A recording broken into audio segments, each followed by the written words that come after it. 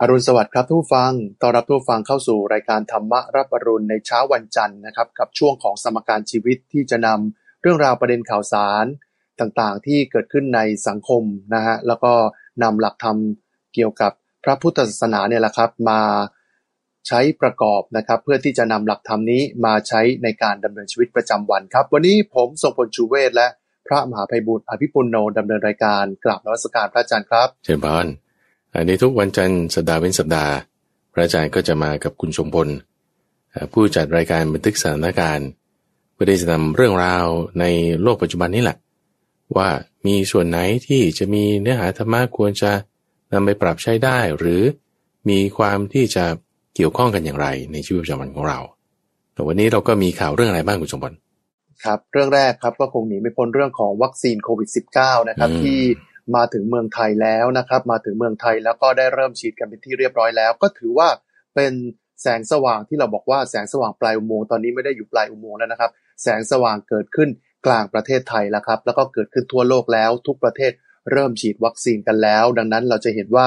สถานการณ์ต่างๆเนี่ยเราก็คาดเดาละว่าน่าจะดีขึ้นทั่วโลกนะฮะน่าจะดีขึ้นทั่วโลกสิ่งต่างๆก็น่าจะกลับมาดีการค้าการขายก็น่าจะกลับมาดีการท่องเที่ยวก็น่าจะกลับมาดีกิจการต่างๆก็น่าจะกลับมาเปิดได้เป็นปกติใช้ชีวิตได้เป็นปกติ 100% แต่ตรงนี้ต้องย้ำนิดนึงครับว่าวัคซีนเนี่ยก็คง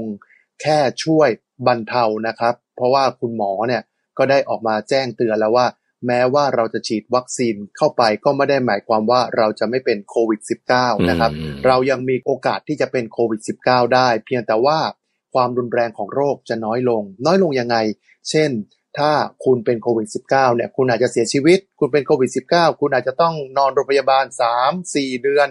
แล้วก็มีอาการรุนแรงแต่ถ้าเกิดฉีดวัคซีนไปแล้วและได้รับเชื้อโควิด -19 ไปอาจจะมีอาการเจ็บป่วยเล็กๆน้อยๆ 3-4 วันนอนพักที่บ้านก็หายไปแต่นั่นก็คือเป็นโควิด -19 แต่ว่าความรุนแรงของโรคก็จะน้อยลงคุณหมอย้ำเตือนครับบอกว่าสิ่งที่เราจะต้องปฏิบัติอยู่ตลอดเวลานะครับก็คือที่ทำอยู่ทุกวันนี้แหละครับกาดอย่าตกครับก็สวมหน้ากากอนามัยล้างมือแล้วก็เว้นระยะห่างนะครับอันนี้ก็เป็นสิ่งที่จะต้องขอย้ำเตือนสักนิดนึงเอาล่ะวัคซีนมาแล้วเราก็ดีอกดีใจแล้วก็มีความหวังกันไปใจชื้นกันละครับวัคซีนล่ะครับทางใจล่ะครับพระอาจารย์ครับเราจะมีวัคซีนทางใจอะไรที่จะทำให้ชีวิตของเราเนี่ยมีความปกติสุขมากยิ่งขึ้นในสถานการณ์แบบนี้ครับทีนี้นั้นก็อยู่ที่ว่าประสิทธิภาพของวัคซีนแต่ละตัวด้วยพระอาจารย์คิดว่าแล้วแต่ละยี่ห้อแต่ละผู้ผลิตก็จะมีประสิทธิภาพหรือว่าผลการให้ประสิทธิภาพประสิทธิผลของมันก็จะแตกต่างกันถูกไหมทีนี้ถ้าเราเอาเรื่องนี้มาเปรียบเทียบในทางคำสอนของพระพุทธเจ้าพูดถึงว่าเวลาเขาฉีดวัคซีนลงไปเนี่ยเขาก็ฉีดไปที่ตัวของเรากายของเราถูกไหมเชื้อโรคเวลามันเข้ามามันก็เข้ามาในกายของเราโอเคนะแสดงว่ากายของเราเนี่ยมีทั้งเชื้อโรคด้วยมีทั้งตัวเนื้อเยื่อคือร่างกายของเราด้วยปอดตับพวกนี้แล้วก็ยังมียาด้วยอยู่ในนี้หมดคือมันผสมกันอยู่ในนี้หมดครับโอเคนะแต่ว่าแต่ละอย่างเนี่ยทำหน้าที่ไม่เหมือนกันคือไวรัสมันก็ทำลายเซลล์ของเราโอเควัคซีนมันก็ไปทำลายเจ้าไวรัสร่างกายของเรานี่เราต้องพยายามจะรักษามันไว้อยู่แล้วอันนี้ถ้าเปรียบเทียบกลับมานะเปรียบเทียบกับมันในทางคำสอนของพระพุทธเจ้าเนี่ยร่างกายของเราเนี่ยเปรียบเหมือนขันธ์ห้าคือขันธ์ห้าโอเคนะสิ่งที่เป็นเชื้อโรคทำลายจิตใจร่างกายของเราอยู่นั่นคือตัณหาวิชาเปรียบเหมือนกับไวรัสแล้วยาที่จะมากำจัดเจ้าไวรัสหรือเป็นวัคซีนป้องกันนี้คืออริยมรรคมีองค์8โอเคนี้จะให้เราเห็นภาพเข้าใจได้ชัดเจนมากยิ่งขึ้นในกายในใจของเราคุณมีความหิวความมืดความร้อนนี่คืออาการที่จิตเราป่วยครับหิวนี่ก็คือราคะร้อนนี่ก็คือโทสะมืดนี่ก็คือโมหะมีอาการแบบนี้ขึ้นมาเราก็ใส่ยาลงไปนั่นคือมรรค8ก็มีศีลสมาธิปัญญาทีนี้พอใส่ลงไปแล้วเนี่ยคุณสมบูรณ์ลองคิดดูว่าเวลาเขาฉีดยาเนี่ยเขาก็ฉีดหลายเข็มเป็นแล้วแต่สูตรแล้วก็ใช้ระยะเวลาไม่เท่ากันก็แล้วแต่สูตรของยาผู้ผลิตใช่ไหมครับเช่นเดียวกันว่าเวลาที่เราใส่ยาลงไปเนี่ยคือมันต้องมีวิธีการของเขายาเนี่ยเราต้องพัฒนาใส่ลงไปให้มาก คือหมายความว่าตามขั้นตอนกระบวนการของเขาในขณะที่เชื้อโรคเนี่ยคุณต้องกำจัดออกคือไม่ใช่แค่ว่าวัคซีนมันจะกำจัดเชื้อโรคได้อย่างเดียวก็ยังพูดถึงว่าการออกกำลังกายการดื่มน้ำมากๆการที่นอนเพียงพอระบบร่างกายของเรามันก็จะกำจัดเชื้อโรคได้อยู่แล้วโอเคไหมถึงแม้บางคนก็หายได้เองโดยไม่ต้องใช้ยาใช่ไหมทีนี้ว่าไอ้จุดนี้แหละว่าร่างกายของเราเนี่ยเราต้องดูแลทำความเข้าใจเชื้อโรคคือตัณหาคุณต้องละออกมรรค8เปรียบเหมือนยาคุณต้องใส่เข้าไปมันจึงเป็นกิจที่ควรทำคนละอย่างกิจที่ควรทำคนละอย่างนะเชื้อโรคคุณต้องกำจัดออกเปรียบเหมือนตัณหาคุณอย่ามีให้มากต้องกำจัดออกละออกวัคซีนคือยาคุณต้องใส่เข้าไปพัฒนาให้มันดีมีประสิทธิภาพให้สูงเปรียบเหมือนมรรค8คือสมาธิคือศีลคือปัญญาเพราะนั้นเนี่ยสมมติว่าเราไปฝึกนั่งสมาธิเราบอกโอ้ทำไม่ได้เลยเราเลิกเหมือนคุณกินยามันยังไม่ทันหายเลยคุณก็เลิกกินยาไงคุณเขาต้องฉีด2โดสดันไปฉีดโดสเดียวมันก็ไม่ได้ผลไงคือหมายเพราะนั้นไอ้ธรรมะเนี่ยคือที่เปรียบเหมือนเป็นยาเป็นวัคซีนรักษาโรคในจิตใจของเราต้องใส่อยู่เสมอต้องเติมพัฒนาคอยให้มันมีประสิทธิภาพแล้วอย่างที่คุณจงไปพูดตั้งแต่ตอนต้นรายการว่าต้องให้ได้ฉีดวัคซีนแล้วก็ตามนะคุณก็ยังต้องระมัดระวังมีสติสัมปชัญญะอยู่เหมือนเดิมครับก็เหมือนกับว่าเราพระอรหันต์ทั้งหลายที่ว่าท่านบรรลุธรรมแล้วไม่มีโรคคือราคะโทสะโมหะแล้วก็ไม่ใช่ว่าจะไม่มีสติไม่มีศีลก็ยังต้องมีสติมีศีลเหมือนเดิมเข้าใจไหมแต่ความกลับกำเริบหรืออาการเนี่ยมันไม่มาอีกแล้วก็ในเรื่องวัคซีนเนี่ยพระอาจารย์อยากจะให้ดูอีกจุดหนึ่งก็คือว่าต่อให้บางทีอย่างพระสงฆ์เนี่ย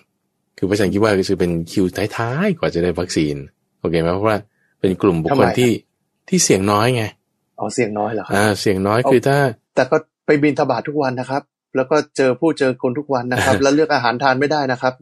นี่ก็เสี่ยงเหมือนกันไม่ใช่หรอก็ถ้าเปรียบเทียบกับเราบุคลากรทางการแพทย์อย่างเงี้ยนะครับพวกนี้เขาต้องได้รับก่อนเพราะว่าเขาเสี่ยงมากกว่าหรือว่าคนแก่คนอายุมากพวกนี้ก็ต้องได้รับก่อนใช่ไหมแต่ว่าคนที่แบบว่าติดต่ออยู่แต่ว่าไม่นานไม่มากก็ต้องเป็นท้ายๆลงมาแต่แปลกนะตั้งแต่มีโควิด-19 มาเกือบ2 ปีได้ข่าวเรื่องของพระสงฆ์เป็นโควิด-19 นี่แทบจะไม่มีหรือน้อยมากนะน้อยมากไม่ค่อยได้ยินครับก็พยายามระวังรักษาตัวกันประเด็นในที่นี้ก็คือว่าต่อให้เราไม่มีวัคซีนโอเคนะสมมติวัคซีนเขายังคิดคนไม่ได้ตอนนี้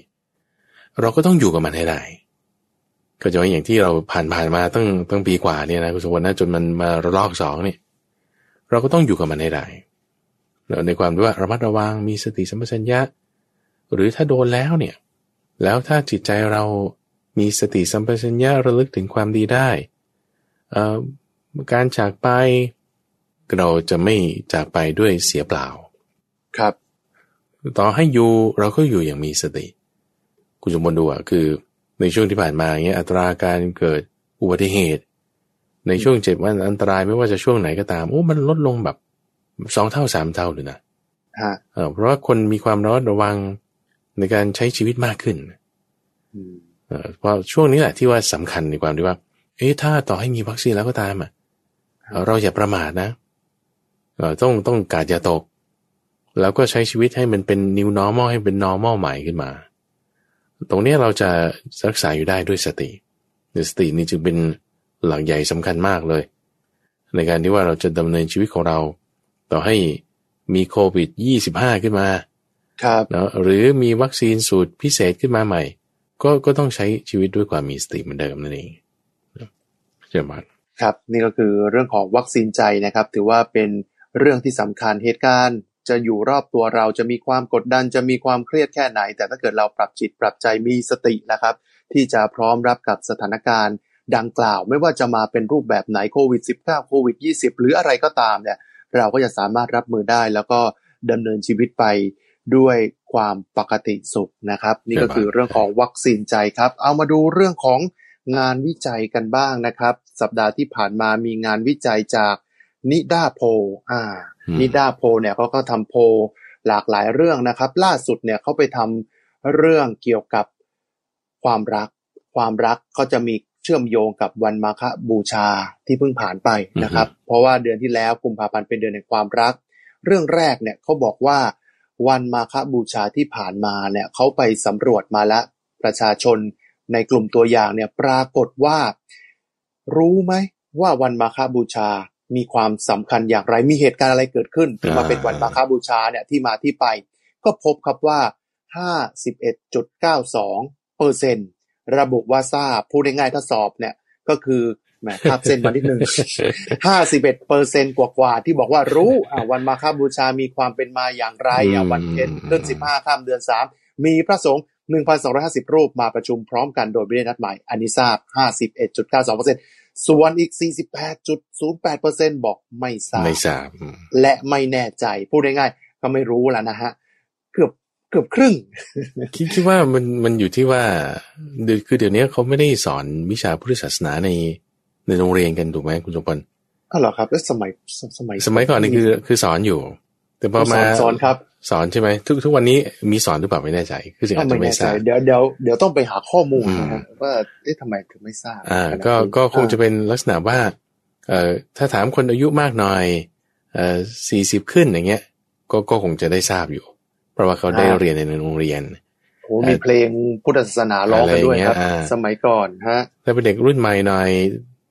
ต่อให้นักถือศาสนาพุทธบางทีเขาไม่ได้รับการบอกสอนเขาก็ไม่รู้เดี๋ยวนี้โลกออนไลน์เยอะพระอาจารย์เด็กจะดูในห้องเรียนอย่างเดียวก็ไม่ได้คือมันต้องมีความใฝ่รู้อะยังไงก็คือวันอื่นเขายังรู้เลยวันเกิดดาราเขายังรู้เลยจะไม่รู้มันก็กระไรอยู่นะพระอาจารย์จุดที่สำคัญก็คือว่าต่อให้วันมาฆบูชาคือวันมาฆบูชาเนี่ยเป็นวันสำคัญเฉพาะประเทศไทยประเทศเดียวนะคุณสมพลต่างประเทศเนี่ยเขาไม่มีวันนี้กันไม่มีเฉพาะประเทศไทยอินเดียศรีลังกาไม่มีเขาไม่ได้เฉลิมฉลองวันนี้ก็คือมาตั้งแต่สมัยร.4ที่ท่านได้จัดว่ามีเอาสัก3วันที่เป็นวันหยุดสำคัญทางพระพุทธศาสนาเอาขึ้นมาคือจะมีวันมาฆบูชานี้ด้วยที่หลักๆทั่วโลกเลยก็คือวันวิสาขบูชาวันเดียวแล้วก็วันแสดงธรรมจักรคือเราจะสังเกตเห็นได้ว่าสถานที่4สังเวชนียสถานเนี่ยคือจะไม่ได้มีเกี่ยวข้องในวันมาฆบูชาโอเคและ4สังเวชนียสถานนี่คือที่เป็นพุทธพจน์เลยก็คือที่ประสูติใช่ไหมตรัสรู้ปรินิพพานอันนี้คือ3ที่พระพุทธเจ้าบอกว่าเป็นสังเวชนียสถาน4ซึ่งก็คือตรงวันเดียวกันในวันวิสาขบูชาส่วนอีกสถานที่หนึ่งก็คือสถานที่ที่แสดงธรรมจักรกับวัตนสูตรนั่นก็จะเป็นวันอาสาฬหบูชาเพราะนั้นใน4สังเวชเนี่ยไม่ได้มีวันมาฆบูชาอยู่ด้วยอยู่แล้วไงเพราะฉะนั้นก็คือบางคนก็อาจจะให้ความสำคัญในวันนี้น้อยเขาก็จึงไปสำรวจมาว่าไอ้ที่น้อยๆมันน้อยเท่าไหร่นั่นก็จึงได้บทก็เรียกว่างานเซเวนี้มาของนิดาโพก็เป็นจุดที่ทำให้เราเข้าใจว่าจริงๆเราก็ควรจะให้การศึกษามากไปกว่านี้ก็น่าจะดีเนาะถัดมาประการที่สำคัญก็คือในเหตุการณ์ที่เกิดขึ้นเนี่ยไม่ว่าจะเป็นจตุรงคสันนิบาต4อย่างใช่ไหมวันเพ็ญเดือนมาฆพระสงฆ์มาประชุมกันโดยไม่ได้นัดหมายแล้วก็แสดงโอวาทปาติโมกข์เนี่ยทุกวันใน365วันเนี่ยคุณสมบัติเราควรจะให้เป็นวันที่เรามีระลึกถึงคำสอนของพระพุทธเจ้าโอเคนะคือไม่ใช่ว่าเอาเฉพาะวันสำคัญทางศาสนาฉันก็ไปเวียนเทียนแล้วฉันก็ไปสวดมนต์ไหว้พระแล้ววันที่เหลือเนี่ยฉันก็ด่าคนมันจะไม่ดีเข้าใจไหมครับสู้ว่าให้สม่ำเสมอต้นเสมอปลายทุกๆวันทุกวันให้เป็นวันพระของเราพูดดีคิดดีทำดีเนี่ยต่อให้คุณไม่รู้เลยนะว่าวันนี้วันวิสาขบูชาหรือวันนี้วันอาสาฬหบูชาโอ้ยยกนิ้วให้เลยดีแล้วเพราะตัวพระเองพระอาจารย์เองบางทีก็ไม่รู้ว่าวันนี้วันพระจนกระทั่งมีคนมาวัดมากมายถึงก็รู้ว่าวันนี้มันวันพระนะโดยเฉพาะวัน8 ค่ำเนี่ยจะไม่ค่อยทราบครับจะทราบนี่คือวัน15 ค่ำเนี่ยจะทราบเพราะมันต้องไปลงปฏิโมกข์อะไรต่างๆครับแต่พอวัน8 ค่ำวันพระเล็กเนี่ยเราจะไม่ค่อยรู้คือบางทีเราก็ลืมนึกไปลืมไปไม่เป็นไรแต่อย่าเผลอสติทำความดีให้ตลอดคิดดีพูดดีทำดีทุกวันถ้าในชีวิตประจำวันก็รู้จักแบ่งใจทราบปฏิบัติดีกับพ่อแม่ มีความกตัญญูกตเวทีคิดดีแผ่เมตตาให้คนอื่นทุกวันโอ้ดีมากเลยบางทีเราอาจจะไม่ทราบหรอกวันพระวันไหนไม่เป็นไรเราให้จิตใจเราสูงเราดีมีคุณธรรมนี่อันนี้ดีมากอยู่แล้วคือถือว่าจะไม่ห่างไกลศาสนาเลยนะครับคือศาสนาอยู่ในใจของเราเลยอยู่ทุกที่ด้วยอยู่ทุกวันด้วยนี่ดีมากครับแต่ทุกวันนี้สื่อทางพระพุทธศาสนานี่ก็เยอะนะครับอาจารย์คิดว่านะใช่มาทุกแพลตฟอร์มมาทุกช่องทางนะครับแล้วก็คือแม้แต่คือไม่ใช่จำกัดเฉพาะพระสงฆ์ละบางคนเนี่ยไปอบรมปฏิบัติธรรมมาก็เผยแพร่คลิปอะไรลง YouTube อะไรเต็มไปหมดเลยก็ไม่น่าเชื่อเหมือนกันว่าทำไมเดี๋ยวนี้ทำไมตัวเลขคนที่เขาเข้าใจในเรื่องของวันสำคัญทางพระพุทธศาสนาเนี่ยมันดูเมื่อก่อนไม่รู้ยังไงแต่ฟังตัวเลขแล้วตกใจบอกว่า 51% กว่าๆเนี่ยรู้อีกที่เหลือ 48% เนี่ยไม่รู้นะว่ามาฆบูชาเนี่ยมันมีที่มายังไงนะอันนี้ก็น่าตกใจจุดๆเนี่ยจะบอกได้คือพระอาจารย์คิดว่าตั้งเป็นสมมติฐานได้นะคงจะต้องไปทำงานวิจัยต่อไปคือว่าคือเรื่องพิธีกรรมเนี่ยบางทีเราให้ความสำคัญน้อยคนสมัยเนี้ยอาจจะให้ความสำคัญในเรื่องของพิธีกรรมต่างๆเนี่ยลดลงทำให้ไม่รู้วันไหนอะไรฉันไม่ค่อยแคร์ก็คือเราก็ต้องแยกไปทำงานวิจัยว่ามันใช่หรือเปล่าสมมติฐานนี้ถูกต้องไหมครับแต่ที่สำคัญก็คือว่าด้วยพิธีกรรมที่มันลดน้อยลงแล้วคุณธรรมของคนเนี่ยมันดีขึ้นหรือมันแย่ลงโอ้ครับอันนี้น่าจะสำคัญน่าจะไปสำรวจดีมากกว่าครับถ้าคุณธรรมของคนดีมากขึ้นเขาเรียกว่า index ในความที่ว่าอยู่เป็นสุขมันน่าจะดีขึ้นเข้าใจไหมแต่ถ้า index ในการอยู่เป็นสุขของประเทศเราลดลงนี่ก็น่าเป็นห่วงว่าในชีวิตประจำวันเนี่ยเรามีธรรมะทำไมมันลดลงทำไมคนมีความทุกข์มากขึ้นอย่างเงี้ยคือไม่ใช่เฉพาะทางด้านเศรษฐกิจ GDP ค่ารายได้หรือหนี้สินเราดูตรงนั้นอย่างเดียวไม่ได้ต้องดูที่ว่าจิตใจของเรามีความสุขความสงบไหมเขาจะมีทางหลักของสถิติเนี่ยเขาจะมีวิธีการวัดใช่ไหมครับตัวชี้วัดตัวชี้วัดทางสถิติแล้วเขาก็ไปสำรวจมาเสร็จปุ๊บก็ได้ค่าตัวนี้มา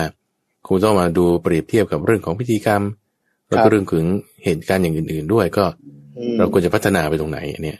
ข้อมูลที่เราควรต้องทำการวิจัยต่อไปส่วนหนึ่งก็นี่พระอาจารย์พูดนี่ก็เห็นภาพเลยบางทีการที่คนอาจจะคือเป็นแค่กลุ่มตัวอย่างกลุ่มนึงอาจจะแค่กลุ่มเดียวแล้วก็รู้ไม่รู้เนี่ยอาจจะไม่ใช่ประเด็นแต่ความรู้สึกเนี่ยเราเห็นเดี๋ยวนี้คนเข้าวัดเยอะขึ้นใช่ไหมฮะใช่คนเข้าวัดเยอะขึ้นแล้วก็คนก็ทำบุญปฏิบัติทำอะไรกันเยอะขึ้นอันนี้อาจจะต้องไปดูกันอีกทีว่าแล้วตกลงแล้วสิ่งที่ทุกคนได้เนี่ยมันเป็นยังไงแต่ว่าคือหลักเกณฑ์คำสอนเนี่ยก็สำคัญแต่ว่าเอาสิ่งที่ได้ดีกว่านะครับน่าจะเป็นสิ่งที่สำคัญที่สุดนะครับอีกประเด็นหนึ่งพระอาจารย์พูดเมื่อสักครู่นี้เรื่องของพิธีกรรมบอกว่าเดี๋ยวนี้พิธีกรรมเนี่ยมันให้ความสำคัญลดลงให้ความสำคัญลดลงนอกจากให้ความสำคัญลดลงแล้วเนี่ยก็มีพิธีกรรมที่เปลี่ยนไปด้วยนะพิธีกรรมที่เปลี่ยนไปเอาง่ายๆเลยเทคโนโลยีอะไรที่มันทันสมัยเข้ามาทูบเทียนเดี๋ยวนี้ก็เป็นทูบไฟฟ้าเทียนไฟฟ้าใช่ไหมอันนี้เราก็เห็นกันแล้วนะครับศาลพระภูมิก็เปลี่ยนไปเหมือนกันเดี๋ยวนี้มีศาลพระภูมิแบบแทบจะเป็นคอนโดก็มีนะอันนี้สิ่งที่เราเห็นทุกวันดีแล้วอีกเรื่องนึงมีที่เกิดขึ้นมาล่าสุดเลยอาจจะไม่ใช่ปีแรกแล้วมีการทำมานานแล้วมาฆบูชาต้องมีการเวียนเทียนเนี่ยเดี๋ยวนี้มีเวียนเทียนออนไลน์พระอาจารย์เวียนเทียนออนไลน์ก็คือเปิดคอมพิวเตอร์ปุ๊บแล้วกดคลิกปั๊บเนี่ยก็เวียนเทียนละเวียนเทียนในคอมพิวเตอร์ไม่ได้ไปจริงเหมือนลอยกระทงออนไลน์เวียนเทียนออนไลน์นี่ถามเลยครับว่ามันแล้วมันอานิสงส์เนี่ยมันได้ไหมมันถึงไหมครับสำหรับคนที่เวียนเทียนออนไลน์เอาเวียนเทียนตั้งแต่ในสมัยคือทำไมถึงมีการเวียนเทียนเราก็ต้องเข้าใจไปทีละข้อดีกว่าเนาะเริ่มต้นเดิมทีมาเนี่ยคือเขาก็มีคำศัพท์ที่เรียกว่าการกระทำประทักษิณคือเดินเวียนประทักษิณคือเป็นการบอกว่าเดินให้ความเคารพวน3 รอบโดยการให้ด้านขวาของเราเนี่ยอยู่ในทิศทางที่เราจะแสดงความเคารพคือมีการเดินเวียนประทักษิณเขาใช้คำนี้เวียนประทักษิณเช่นก่อนจะลาจากพระพุทธเจ้าก็เวียนประทักษิณไปทางขวาโดยให้แสดงด้านขวาของเราอยู่หรือจะลาจากพระมหากษัตริย์เข้าที่ประชุมแล้วคนที่จะออกจากที่ประชุมนั้นก่อนจะออกไปก็ ทำความเคารพพระราชาโดยเดินเวียนประทักษิณอาจจะรอบหนึ่ง3 รอบก็แล้วแต่ที่เขาทำก็จึงเป็นลักษณะว่าแสดงความเคารพครับโอเคนะทีนี้ในถ้าบทบัญญัติของพระพุทธเจ้าเลยเนี่ยจะไม่ได้มีบัญญัติว่าต้องเวียนเทียนคือไม่มีข้อนี้แต่นี่เป็นก็เรียกว่าประเพณีค่านิยมที่มีกันมาตั้งแต่อินเดียโบราณโอเคนะว่าพระเจ้าเปรตที่โกศลก็ทำอนาถบิณฑิกเศรษฐีก่อนจะลาออกจากพระพุทธเจ้ากลับบ้านของตนก็ทำเอางั้นเราเป็นอุบาสกอุบาสิกาเราก็ทำด้วยแล้วตอนนี้พระพุทธเจ้าไม่อยู่แล้วทำยังไงพระพุทธเจ้าอยู่ที่ไหนเขาก็สร้างเป็นพระพุทธรูปอยู่ในโบสถ์ไงก็เอางั้นเอาตรงนี้แหละเราก็เวียนรอบโบสถ์ก็แล้วกันเนี่ยถือว่าเป็นการเวียนประทักษิณทีนี้ในขณะที่ทำไมเขาถึงทำอย่างนั้นเพราะว่าเขามีจิตใจเนี่ยนอบน้อมเคารพระลึกถึงพระพุทธเจ้าจิตใจตรงนี้สำคัญใช่ไหมทำให้เขามีการกระทำทางกายออกมาเป็นลักษณะว่ากราบเป็นลักษณะที่ว่าเดินเวียนประทักษิณจิตใจตรงนี้แหละสำคัญที่ทำให้เขามีการกระทำทางกายออกมาแบบนี้เพราะฉะนั้นถ้าคุณจะทำออนไลน์ไม่มีปัญหาเลยเพราะว่าเดี๋ยวนี้อะไรมันก็เป็น VR AR ไปหมดแล้วนะคุณสมบัติแอปพลิเคชันเนี่ยก็เป็น AR คุณใส่แว่นตาคุณก็เป็น VR มันก็เป็นโลกเสมือนน่ะล่ะโลกเสมือนสำคัญคือจิตใจไงสำคัญคือจิตใจว่าจิตใจคุณตั้งไว้อย่างไรเวลาที่มีวันสำคัญเวลาที่เจอภาษาต่างๆก็ต้องระลึกถึงพระพุทธเจ้าการระลึกถึงด้วยจิตใจที่สูงอย่างเงี้ยต่อให้คุณไม่ได้มีเครื่องเวียนเทียนออนไลน์ซึ่งรู้สึกมันจะใช้เป็นแอปถูกไหมใช้เป็นแอปหรือเป็นเว็บเพจนี่แหละเป็นเว็บที่คุณต้องเข้าไปกดในนั่นนี่นะต่อให้คุณไม่ได้ไปเวียนออนไลน์หรือไม่ได้ไปเดินเวียนจริงๆแต่ด้วยจิตที่ระลึกถึงพระพุทธเจ้าดีแน่โอ้ยสุดยอดแล้วดีมากๆนี่คือตอบโจทย์แล้วไงตอบโจทย์ในความที่ว่าจิตใจเราตั้งไว้นึกถึงพุทโธเนี่ยคือ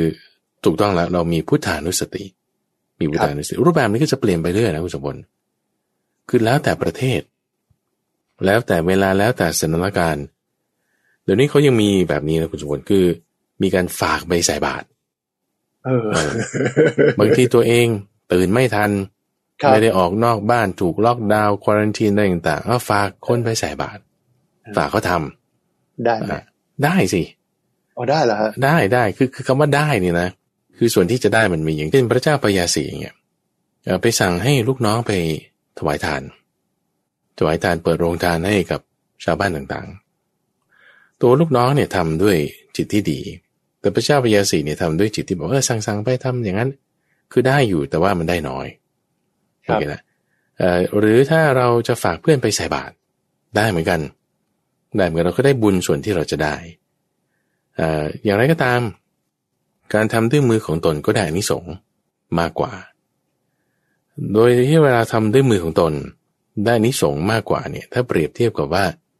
เนื้อนาบุญเดียวกันสิ่งของที่เราจัดเตรียมมาเหมือนกันเราใส่ด้วยมือของเราเนี่ยอันนี้ได้บุญมากกว่าครับอย่างไรก็ตามแล้วถ้าของที่มันไม่ได้จะหยิบจับได้ใส่ได้เช่นเป็นอสังหาริมทรัพย์หรือเป็นของหนักของใหญ่ครับเช่นกุฏิวิหารพวกนี้คุณจะไปหยิบใส่ยังไงมันก็ไม่ได้ใช่ไหมจิตใจนี่คือจึงสำคัญเป็นอันดับแรกเลยว่าเอาจิตใจเราน้อมไปเพื่อการให้ในก่อนให้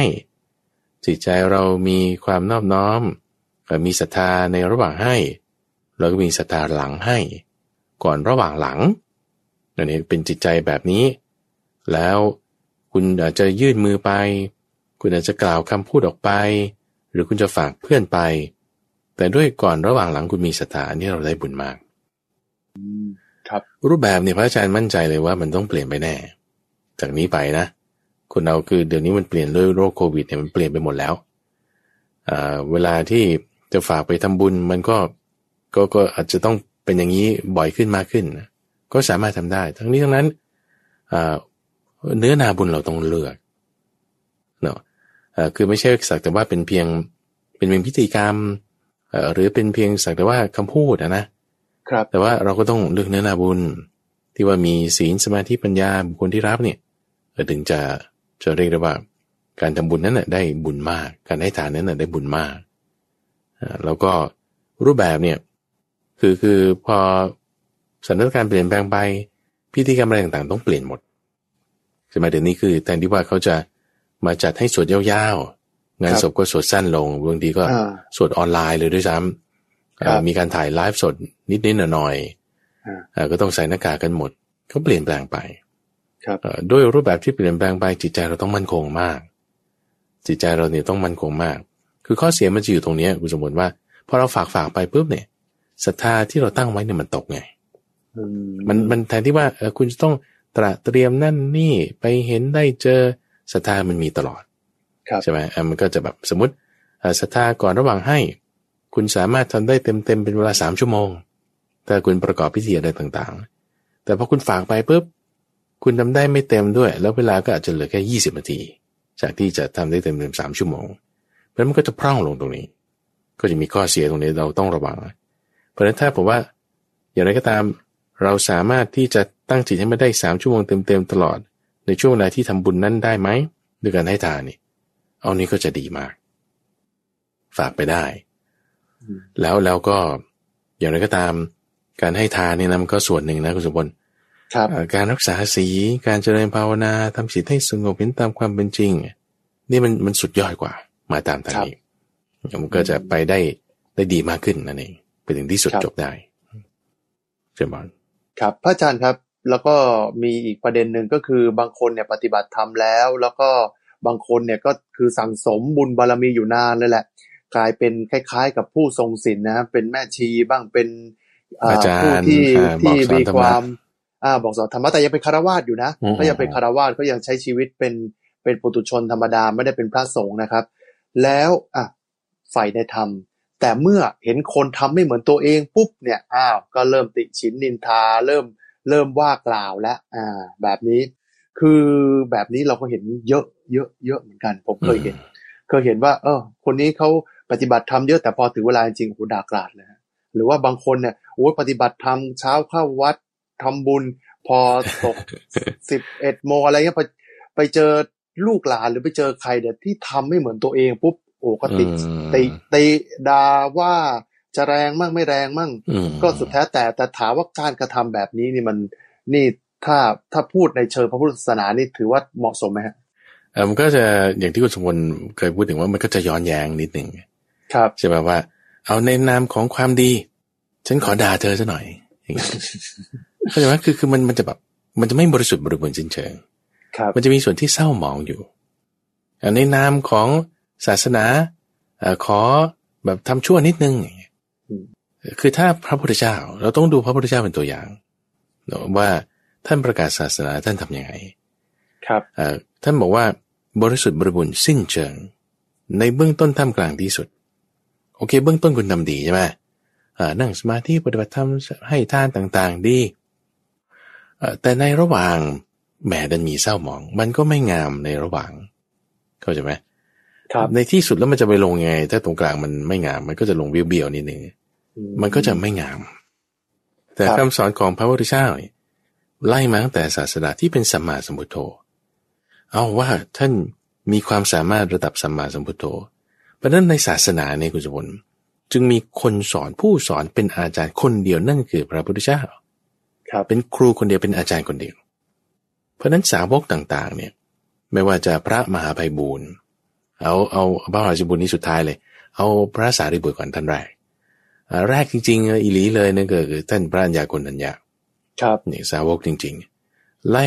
มาจนถึงสาวกองค์สุดท้ายในร่วมสมัยพุทธกาลคือสุภัททะท่านพระสุภัททะจนกระทั่งสมัยต่อมาเนี่ยสาวกเหล่านั้นทั้งหมดไม่ใช่ผู้สอนนะคุณสมบัติครูบาอาจารย์สมัยนี้ก็ไม่ใช่ผู้สอนนะแต่เป็นผู้บอกตามคำสอนครับต้องเข้าใจบริบทเข้าใจคอนเท็กซ์ให้ชัดเจนนิดหนึ่งอย่างเช่นถ้าเราบอกว่าพูดถึงวิชาการสายวิทยาศาสตร์อย่างหนึ่งเช่นทฤษฎีสมรรถภาพทฤษฎีสมรรถภาพแบบ A แบบ B หรือว่าเอาแคลคูลัสเซอร์ไอแซคนิวตันเป็นคนคิดขึ้นถ้าคุณครูสอนวิชาสถิติหรือวิชาแคลคูลัสในโรงเรียนเราจะไม่ได้เรียกคุณครูคนนั้นว่าเป็นอาจารย์ผู้สอนได้หรอกแต่เราต้องบอกว่าอาจารย์คนนี้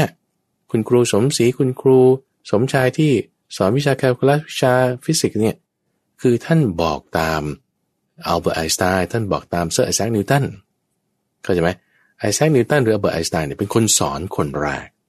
ครับ โอเคนะแต่คนอื่นๆที่บอกตามเนี่ยคือบอกตามที่ท่านที่บอกคนแรกนั้นบอกไปแล้ว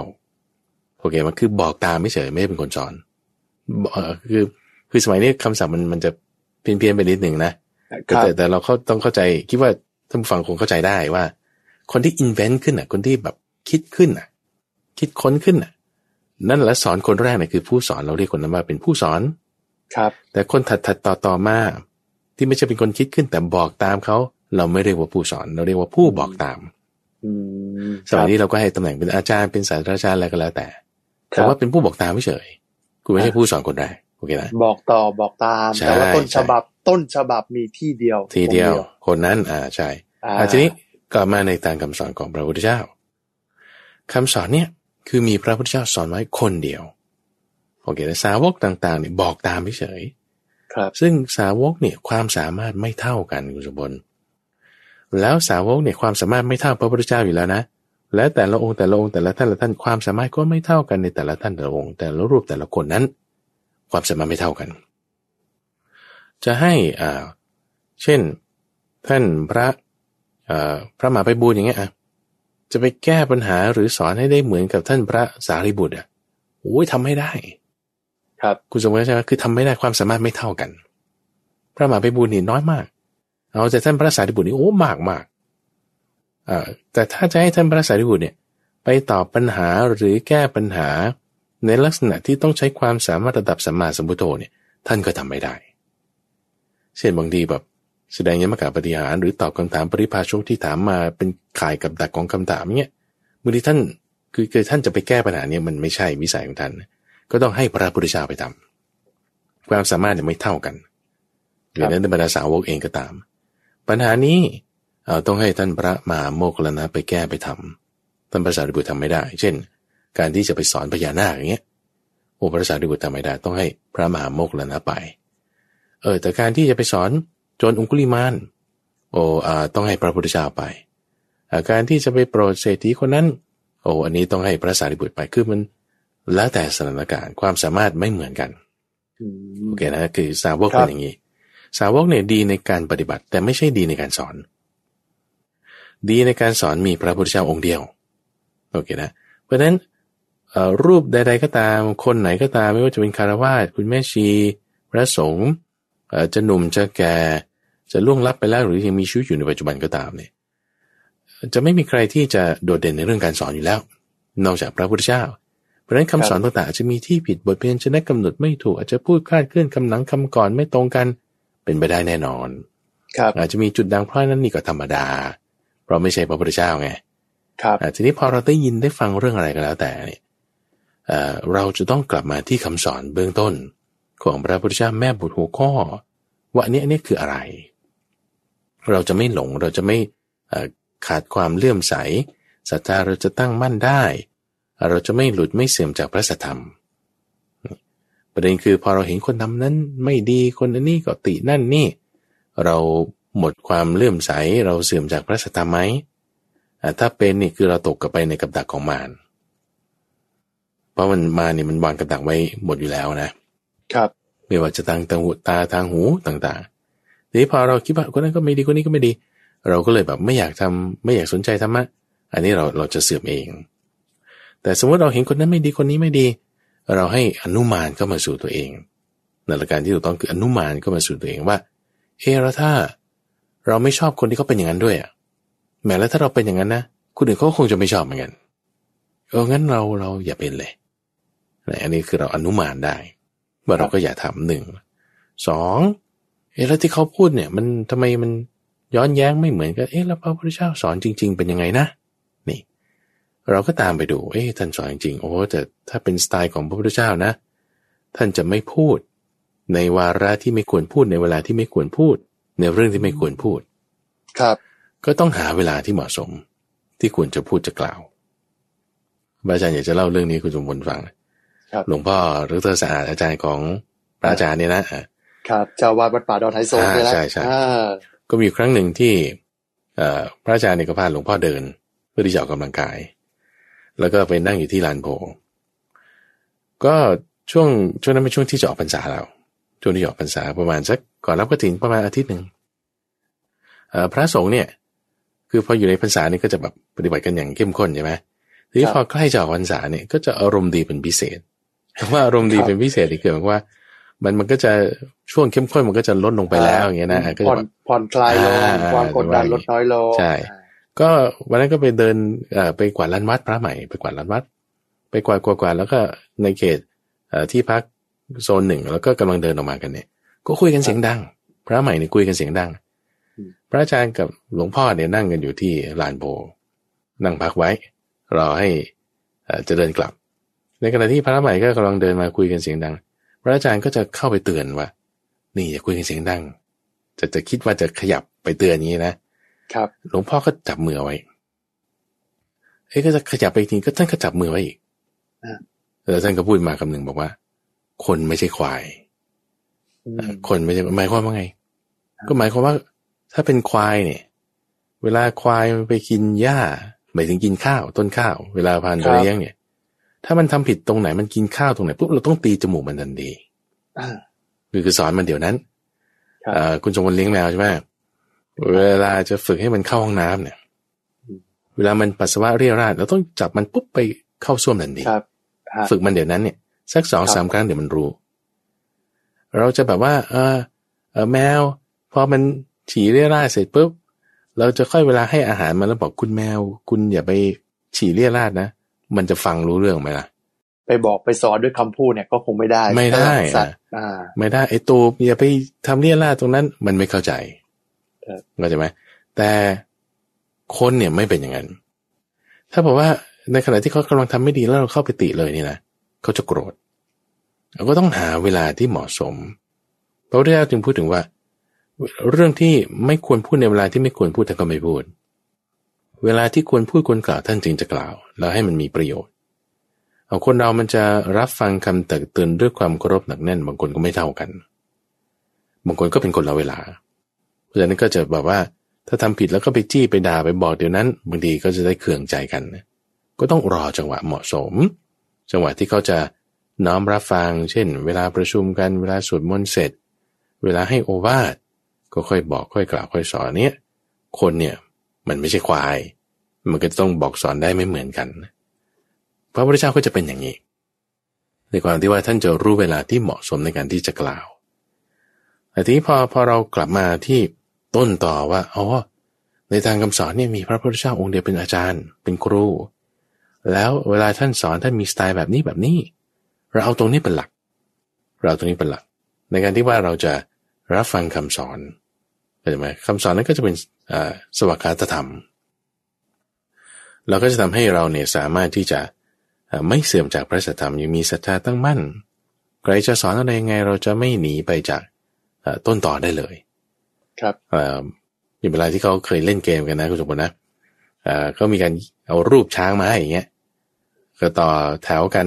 สัก10 คนให้คนแรกเขียนหลังคนที่2เขียนรูปช้างคนที่2เนี่ยสัมผัสจากหลังแต่ห้ามสื่อสารกันด้วยมืออะไรทั้งสิ้นนะแล้วก็เขียนรูปไปบนหลังคนที่3ต่อไปคนที่4จนถึงคนที่10เนี่ยช้างเนี่ยมันไม่ออกมาเป็นช้างมันก็ออกมากลายเป็นมดเป็นงูหรือเป็นบ้านไปคนละเรื่องเลยเพราะว่าสืบต่อมาเนี่ยมันเพี้ยนไปทีละน้อยมันกลายเป็นคนละแบบในขณะที่ว่าถ้าเผื่อว่าคนที่1ก็เขียนรูปช้างบนหลังคนที่2คนที่2ก็เขียนรูปช้างบนหลังคนที่3ต่อไปเนี่ยถ้าในเคสแบบนี้มันจะไม่เพี้ยนมากเพราะคุณมีการตรวจสอบกันกับต้นฉบับอยู่เสมอนี่แหละสำคัญเราจึงต้องมีการตรวจสอบกลับมาในพระธรรมในพระวินัยอยู่เสมออันนี้ท่านพูดไว้ตอนก่อนปรินิพพานนะพระพุทธเจ้าบอกว่าถ้ามีคนพูดขึ้นมาว่านี่เป็นคำสอนนี่เป็นคำของพระพุทธเจ้าอย่าเพิ่งรับรองอย่าเพิ่งขัดขานแต่ให้กำหนดเนื้อความนั้นให้ดี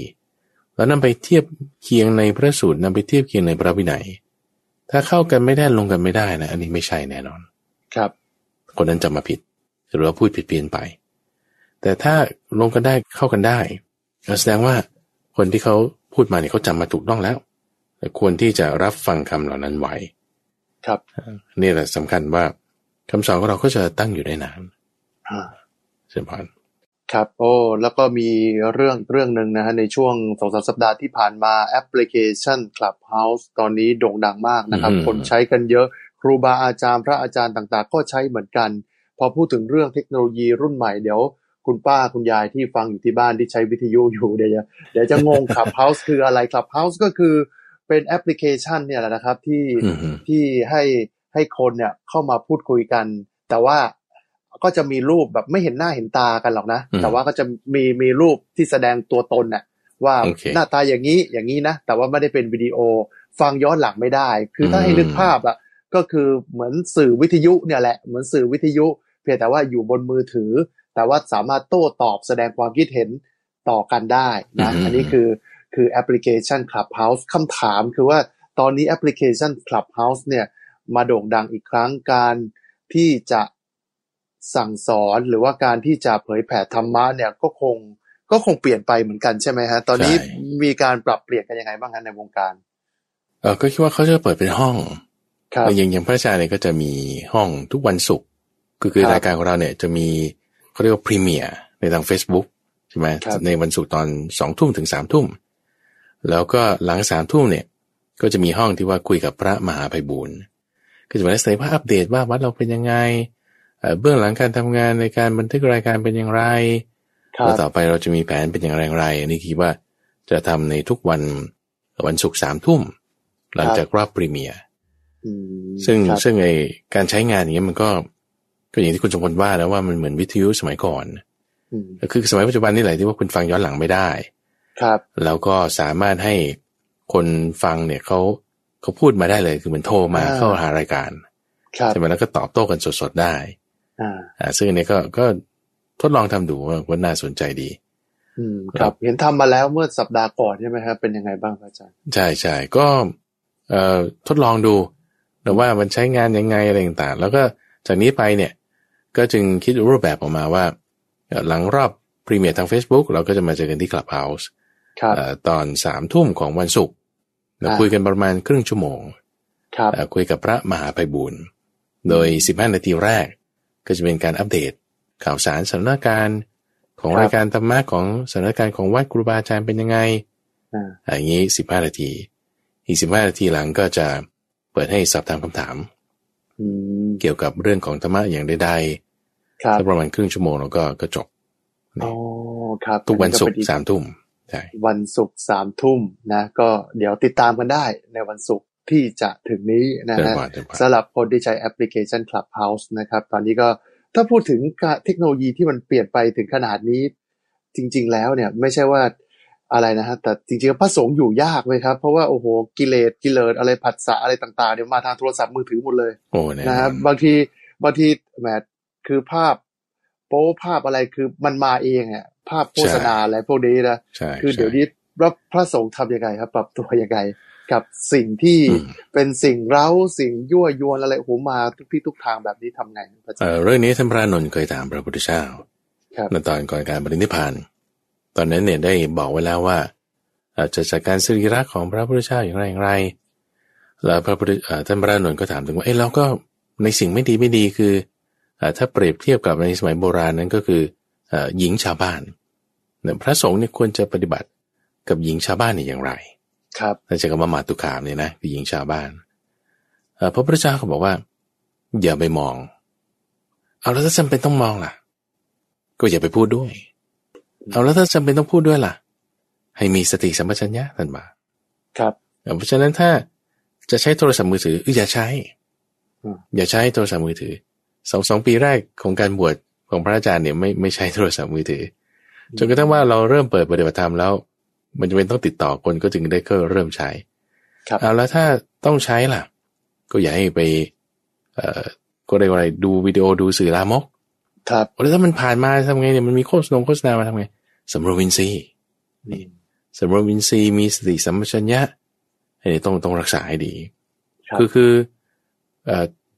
ประโยชน์มันก็มากนะแต่ข้อเสียมันก็มีแทรกเพราะฉะนั้นมันก็จึงมีลักษณะที่เขาพยายามจะคิดป้องกันกันอย่าง parenting control จะมีการจำกัดเวลาครับคือเดี๋ยวนี้อาการที่ติดโทรศัพท์มือถือติดโซเชียลนี่นะมันลามไปทุกที่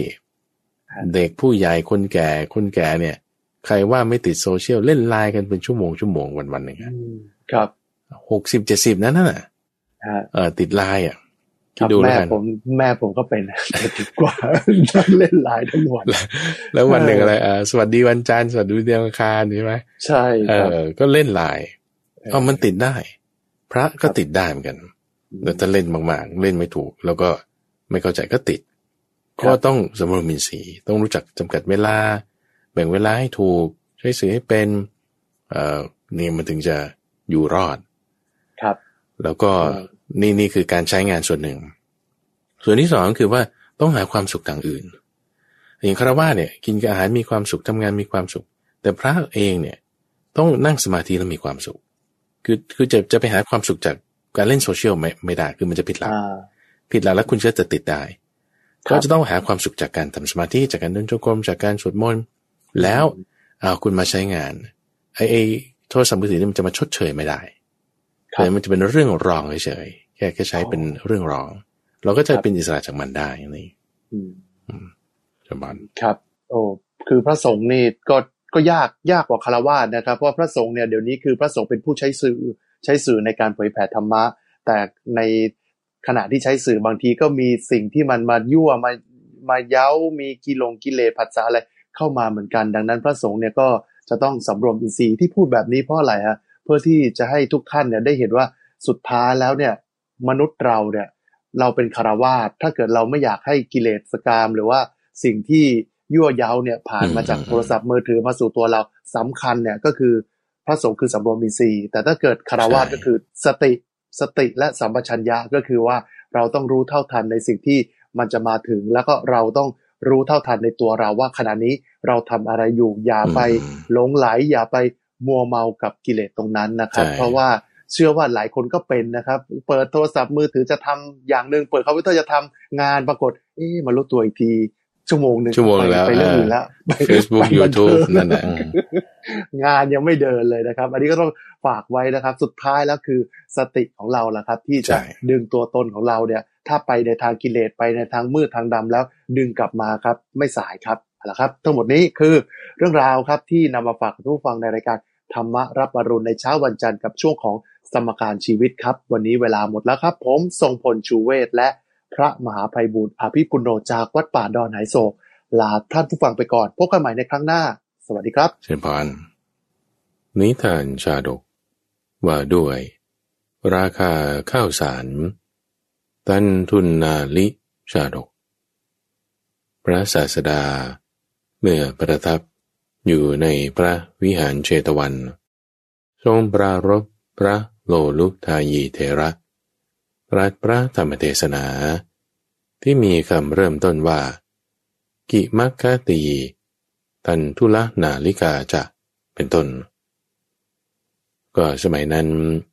ท่านพระทัพพมัลลบุตรได้เป็นภัตตุเทศของสงฆ์เมื่อพระทัพพมัลลบุตรแสดงสลากพัดเป็นต้นตั้งแต่เช้าตรู่บางคราวอาหารที่ดีก็ถึงแก่พระอุทายีเถระบางคราวก็เป็นอาหารที่เลวในวันที่ได้อาหารเลวพระอุทายีเถระก็กระทำโรงสลากให้อากูลวุ่นวายกล่าวว่าพระทัพพะเท่านั้นรู้เพื่อให้สลากเหรอพวกเราไม่รู้หรอกหรือเมื่อพระอุทายีทำโรงสลากให้วุ่นวายอยู่ภิกษุทั้งหลายได้ให้กระเช้าสลากด้วยคำว่าเอาเถอะท่านนั่นแหละจงเป็นผู้แจกสลากเดี๋ยวนี้ก็จำเดิมแต่นั้นพระอุทายีก็ได้ทำหน้าที่แจกสลากให้แก่หมู่สงฆ์ก็แลเมื่อจะให้ย่อมไม่รู้ว่านี้เป็นอาหารคือพัดที่ดีหรือพัดที่เลวหรือว่าย่อมไม่รู้ว่าพัดที่ดีตั้งไว้ที่โรงโน้นพัดที่เลวตั้งไว้ที่โรงโน้นย่อมไม่กำหนดว่าบัญชีแสดงยอดจำนวนอยู่ในโรงโน้นเป็นเท่าไรเวลาที่ภิกษุทั้งหลายยืนก็ขีดเส้นที่พื้น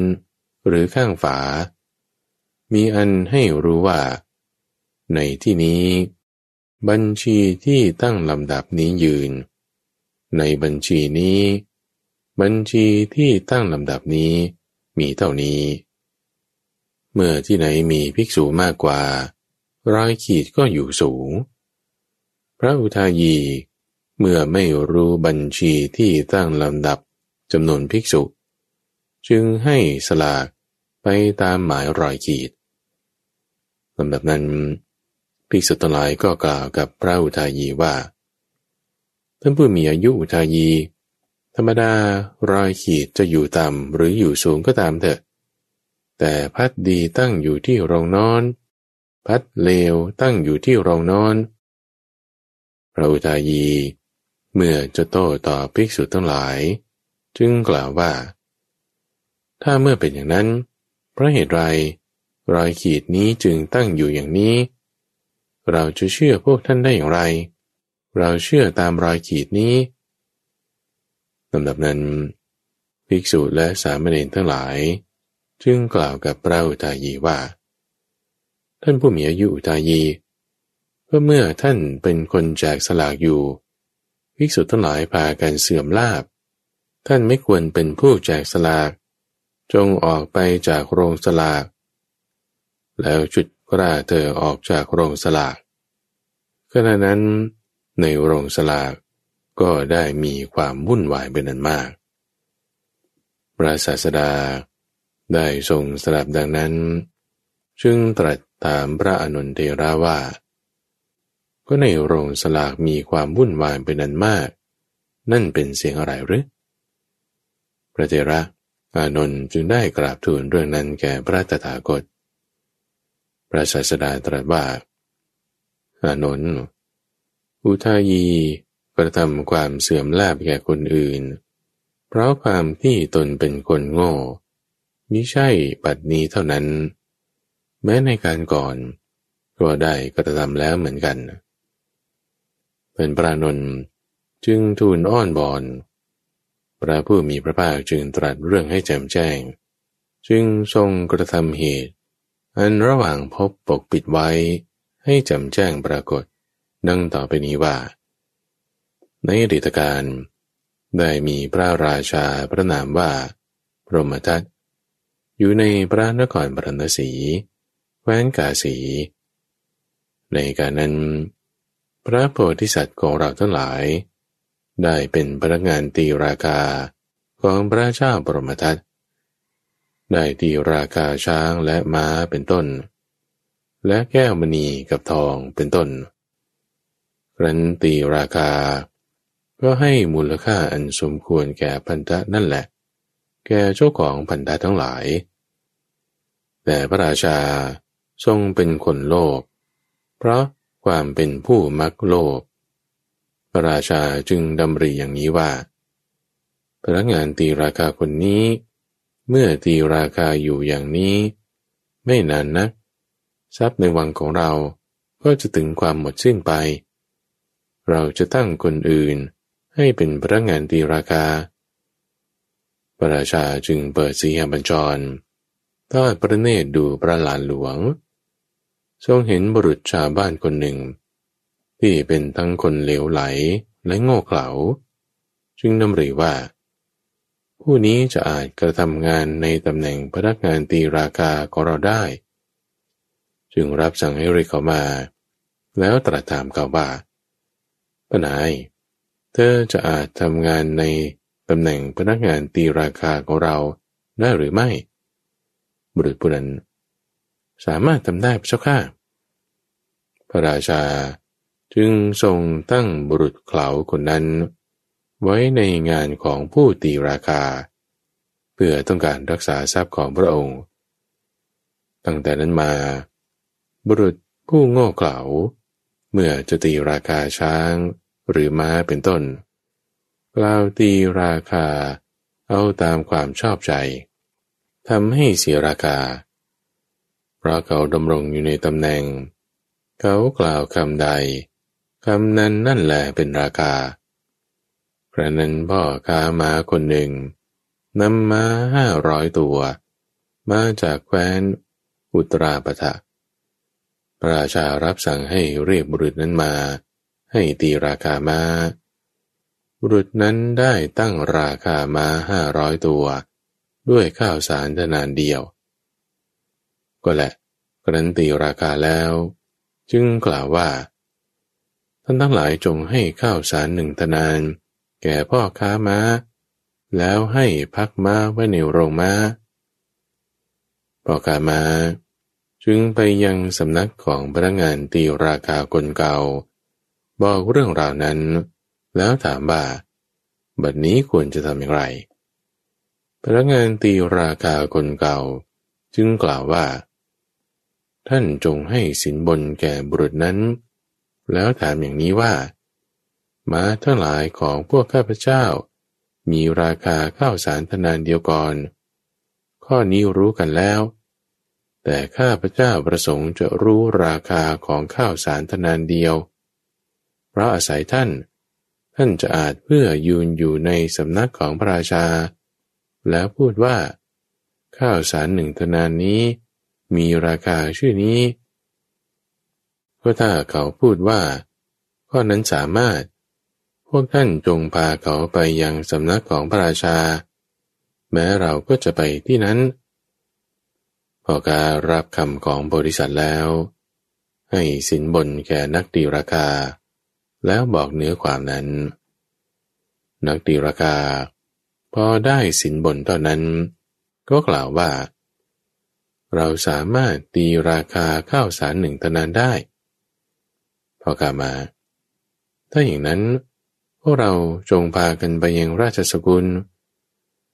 แล้วได้พานักตีราคาไปยังสำนักของพระราชาโพธิสัตว์ก็ดีเอามาเป็นนันมากแม้เหล่าอื่นก็ดีได้พากันไปแล้วที่นั้นพอกามาถวายบังคมพระราชาแล้วทูลถามว่าข้าแต่สมุติเทพข้าพเจ้าได้ทราบว่าม้า500 ตัวมีราคาเท่าข้าวสาร1 ทนานแต่ข้าวสาร1 ทนานนี้มีราคาเท่าไรข้าแต่สมุติเทพขอพระองค์โปรดถามพนักงานตีราคาพระเจ้าข้าพระราชาไม่ทราบความเป็นไปนั้นจึงตรัสถามว่าท่านนักตีราคาผู้เจริญม้า500 ตัวมีราคาเท่าไรพนักงานตีราคามีราคาเท่าข้าวสาร1 ทนานพระเจ้าข้าพระราชาก็นั้นช่างเถิดพนายก็ม้าทั้งหลายที่มีราคาข้าวสาร1 ทนานแต่ข้าวสาร1 ทนานนั้นมีราคาเท่าไรพนักงานตีราคาก็ข้าวสาร1 ทนานย่อมมีค่าเท่าเมืองพาราณสีทั้งภายในและภายนอกพระเจ้าข้าได้ยินว่าในการก่อนบุรุษโง่นั้นอนุวัตตามพระราชาจึงได้ตีราคาม้าทั้งหลายด้วยข้าวสารทนาน1เมื่อได้สินบนจากมือของพ่อค้าม้ากลับตีราคาเมืองพาราณสีทั้งภายในและภายนอกด้วยข้าวสาร1 ทนานเท่านั้นเพื่อในการนั้นเมืองพาราณสีได้ล้อมกำแพงประมาณ12 โยชน์แคว้นทั้งภายในและภายนอกเมืองพาราณสีนี้มีประมาณ300 โยชน์บุรุษโง่นั้นได้ตีราคาเมืองพาราณสีทั้งภายในและภายนอกอันใหญ่โตอย่างนี้ด้วยข้าวสารเพียงทนานเดียวเท่านั้นพระโพธิสัตว์เมื่อได้ฟังคำดังนั้นเมื่อจะกล่าวถามจึงได้กล่าวคาถาขึ้นดังนี้ว่าข้าวสาร1 ทนานมีราคาเท่าไรพาราณสีทั้งภายในภายนอกมีราคาเท่าไรข้าวสารทนานเดียวมีราคาเท่าม้า500 ตัวอย่างนั้นเชียวหรือบาลีว่ากิมัคคตีตันทุลนาลิกาจะพาราณสีอันตรพาหิรานิอมาทั้งหลายได้ฟังดังนั้น จึงพากันตบมือหัวเราะทำการเยาะเย้ยว่า เมื่อก่อนพวกเราได้มีความสำคัญว่าแผ่นดินและราชสมบัติหาค่ามิได้นัยยะว่าราชสมบัติในเมืองพาราณสีพร้อมทั้งพระราชาอันใหญ่โตอย่างนี้มีค่าเพียงข้าวสารทนานเดียวโอ้ความเพียบพร้อมของพนักงานตีราคาท่านเป็นพนักงานตีราคาดำรงอยู่ตลอดการมีประมาณเท่านี้ณที่ไหนกันท่านเหมาะสมแก่พระราชาของพวกเราทีเดียวเพราะนั้นพระราชาทรงละอายให้ฉุดกล้าบุรุษโง่นั้นออกไปแล้วได้พระราชทานตำแหน่งพนักงานตีราคาแก่พระโพธิสัตว์ตามเดิมในสมัยต่อมาพระโพธิสัตว์ก็ได้ไปตามยถากรรมพระศาสดาครั้นทรงนำพระธรรมเทศนานี้มาแล้วตรัสสองเรื่องสืบอนุสนธิต่อกันไปแล้วประชุมชาดกว่าพนักงานตีราคาผู้เป็นชาวบ้านโง่เขลาในการนั้นได้เป็นพระโลลุทายีในบัดนี้พนักงานตีราคาผู้เป็นบัณฑิตในการนั้นได้เป็นเราตถาคตนี่เองชาดกว่าด้วยการตีราคาข้าวสารอันทุลนาลิกะชาดก